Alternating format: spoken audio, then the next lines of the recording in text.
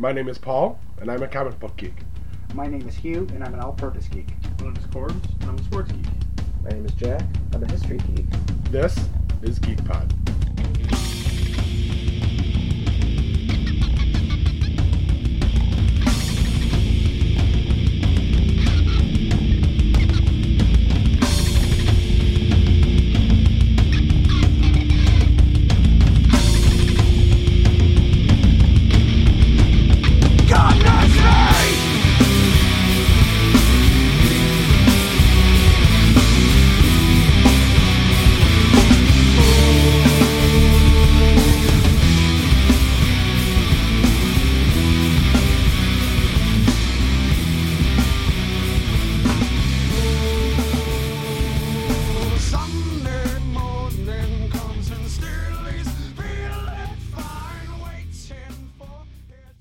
Hello and welcome back to Geek Pod. I'm your host Paul. I'm Hugh. And we have a huge guest for me, since I'm such a big fan, Mr. Brian O'Halloran.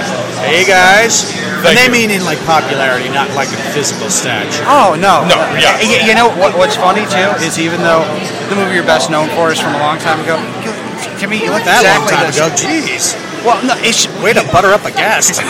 Hey, you know You what? look exactly the same. Thank you. It's mind-blowing. I credit know why. my girlfriend, who's a skincare genius, and my hairdresser for keeping all my hair on my head. And I don't know why you say it was so long ago. I literally saw Clerks in theater March of 2014. I did. No, there have been Yes. screenings that happen a lot in big theaters. It's usually a great experience when you see it again on a big screen. It was- and with a lot of people too. Yeah, it was huge for me. It was. I mean, I watched the thing monthly at home, so it's like it's the same exact movie, but to actually get to see the whole thing. Yeah, we had I was just out in Paragould, Arkansas for this is the real name, the Friendly Neighborhood Comic-Con there. Nice. And it was a 2-day con, kind of like this con. And the Friday beforehand, they had the local AMC theater bring in a copy of Clerks, and we screened it. We had 125 people buy tickets, like pay to see that movie yet again. And we did a Q&A afterwards, and it's really nice seeing it with an audience and the laughter, and it's funny how well it holds up to this day. Oh, I mean, it's amazingly well. Yeah. Amazingly. And then I want to touch on Clerks too, because that was the first View Askew movie that I got to see in theater. Like I came into it after the fact. Yeah. And although I did see them in order when I did. Well, that's the way to do it. There are running jokes when you watch them in order. But I walked out of it with JT, and he goes, "Well, what did you think?" I said, "You know what I thought? It was like catching up with old friends again." Ah, right on. So man. that was huge for me. Well, that's kind of like how it is when we're filming. I always describe it as if you've ever, and I didn't do this, my parents couldn't afford it, but if you ever were sent away to a camp in the summertime for like 3-4 weeks, your parents had time of you not being in their hair, and you see the same friends that go to different schools but are all going to the same camp. I kind of believe that's how the feeling is when we're on these film projects together, because we've worked together so many times now, and we all know our quirks and weirdnesses that we get along quickly. We know kind of what Kevin is looking for now, especially out of these characters that we always portray. So it's always a lot of fun, and it's always sad at the end of a shooting that, all right, now we're going into editing, and we won't see each other probably till the premiere, which is usually a couple of months later, depending on what kind of film it is. So that's why I always tell people. Nice. And does that make like things like this kind of cool when you're on the same show as Ming and Mike and Brian, all those? Well, That- yeah, that I mean, hang out? actually, especially when they're shooting seasons of Comic Book Men, the TV series, down at Kevin's store in Red Bank. I live in New York City, so I'm only 35 minutes north of where that store is. Nice. And they are currently shooting the latest season of Comic Book Men.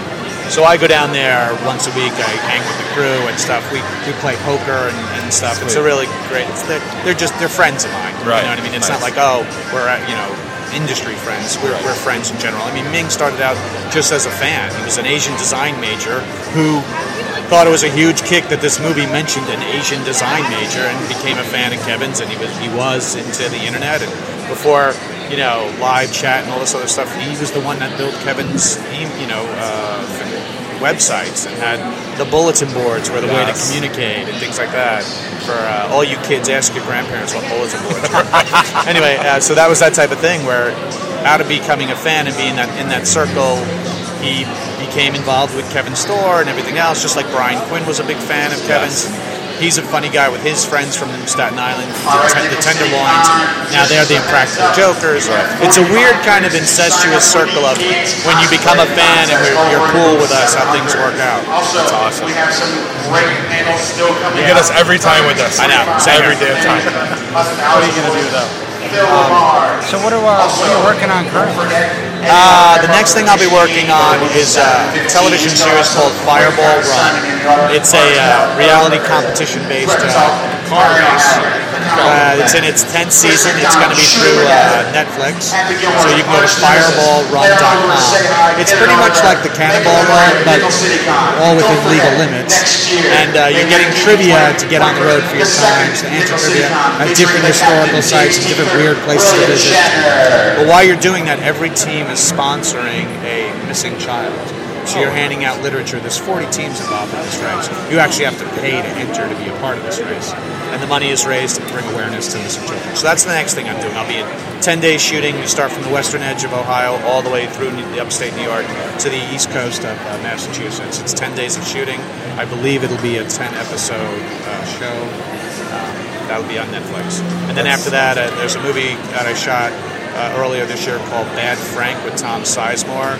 It's like a drug dealing revenge kind of movie that'll be coming out hopefully soon. It's hitting the film festival circuit as we speak.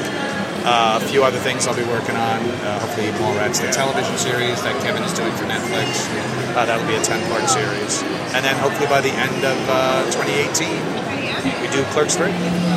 I'm so glad I didn't have to ask, because I've been dying to hear something about that. But that's all I know. I don't know. I don't have the script. I don't have anything like that. I don't even know who I'm playing. Like, am I playing Gil Hicks again? I mean, I personally think it'd be funny if I played like every Hicks in the series. Like Dante shows up once.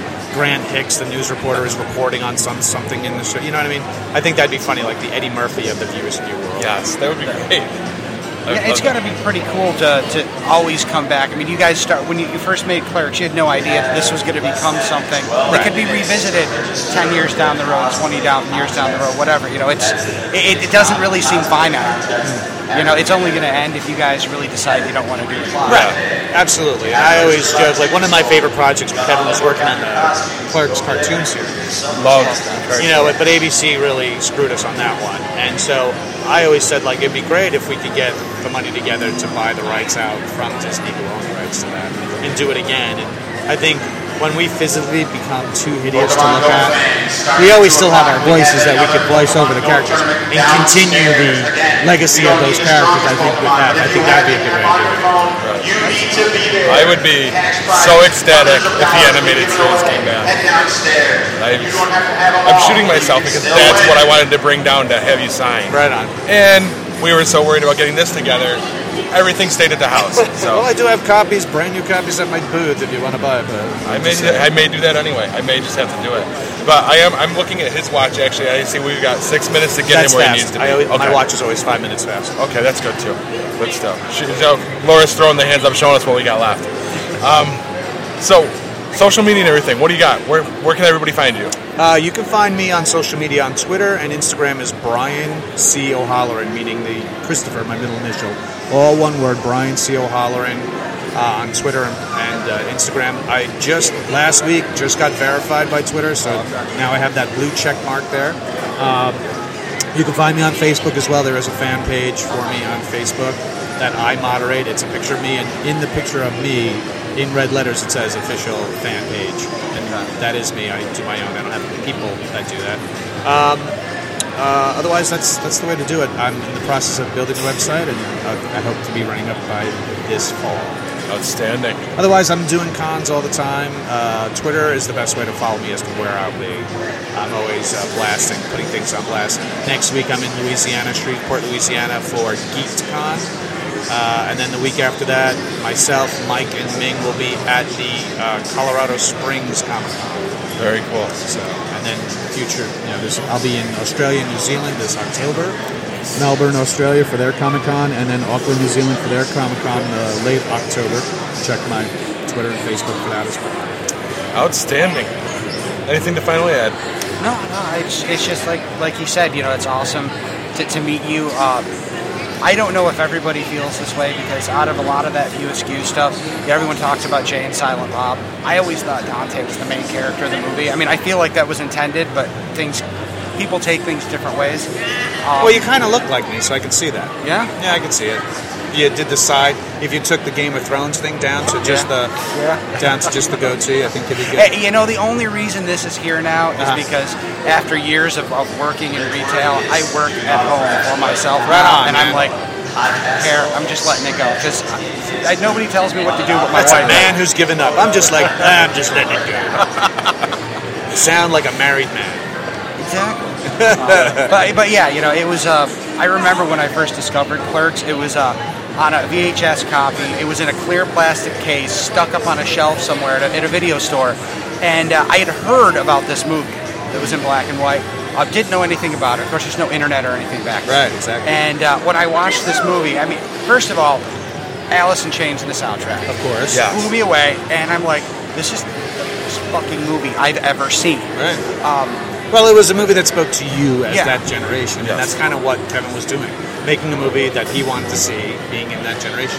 You know, back then we were the Generation X, you know, and we were the new thing and all this other stuff. So it was that movie that called to our generation at that time. I mean, Hollywood tried to do it with Reality Bites, tried to grab that type of vibe, which it was okay. I don't think it really grabbed what really was going on. I think Clerks grabbed what we were struggling with. We were overeducated and underemployed and loved nerdy, geeky conversations. And had conversations in that film that guys talk about that you would never put on a film. Right. The closest thing you'd hear something close would be Howard Stern on the radio, but even then he's on free radio, so he couldn't say too much.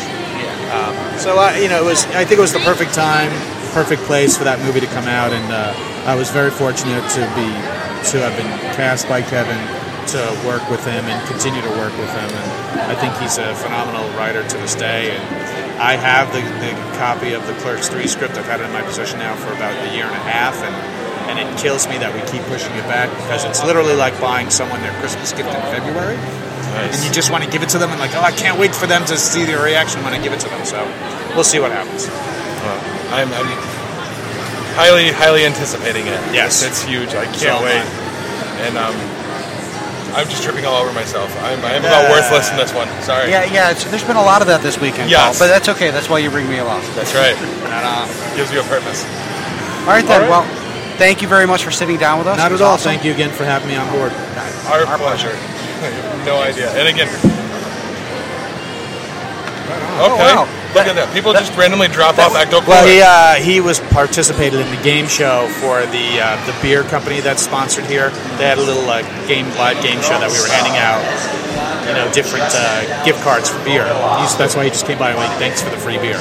Oh, nice. Even though he didn't hand me a beer, just so your listeners know, it's an icy Ecto Cooler drink. That was a drive-by Ecto Cooler. Not something. So would I be considered slimed? I think you've been. I believe so. Right, there we go. That's how we're going to end this. All right. Yes, Mr. O'Halloran has been slimed. Thanks so much for coming and hanging out with us. Not at all. Thanks for having me.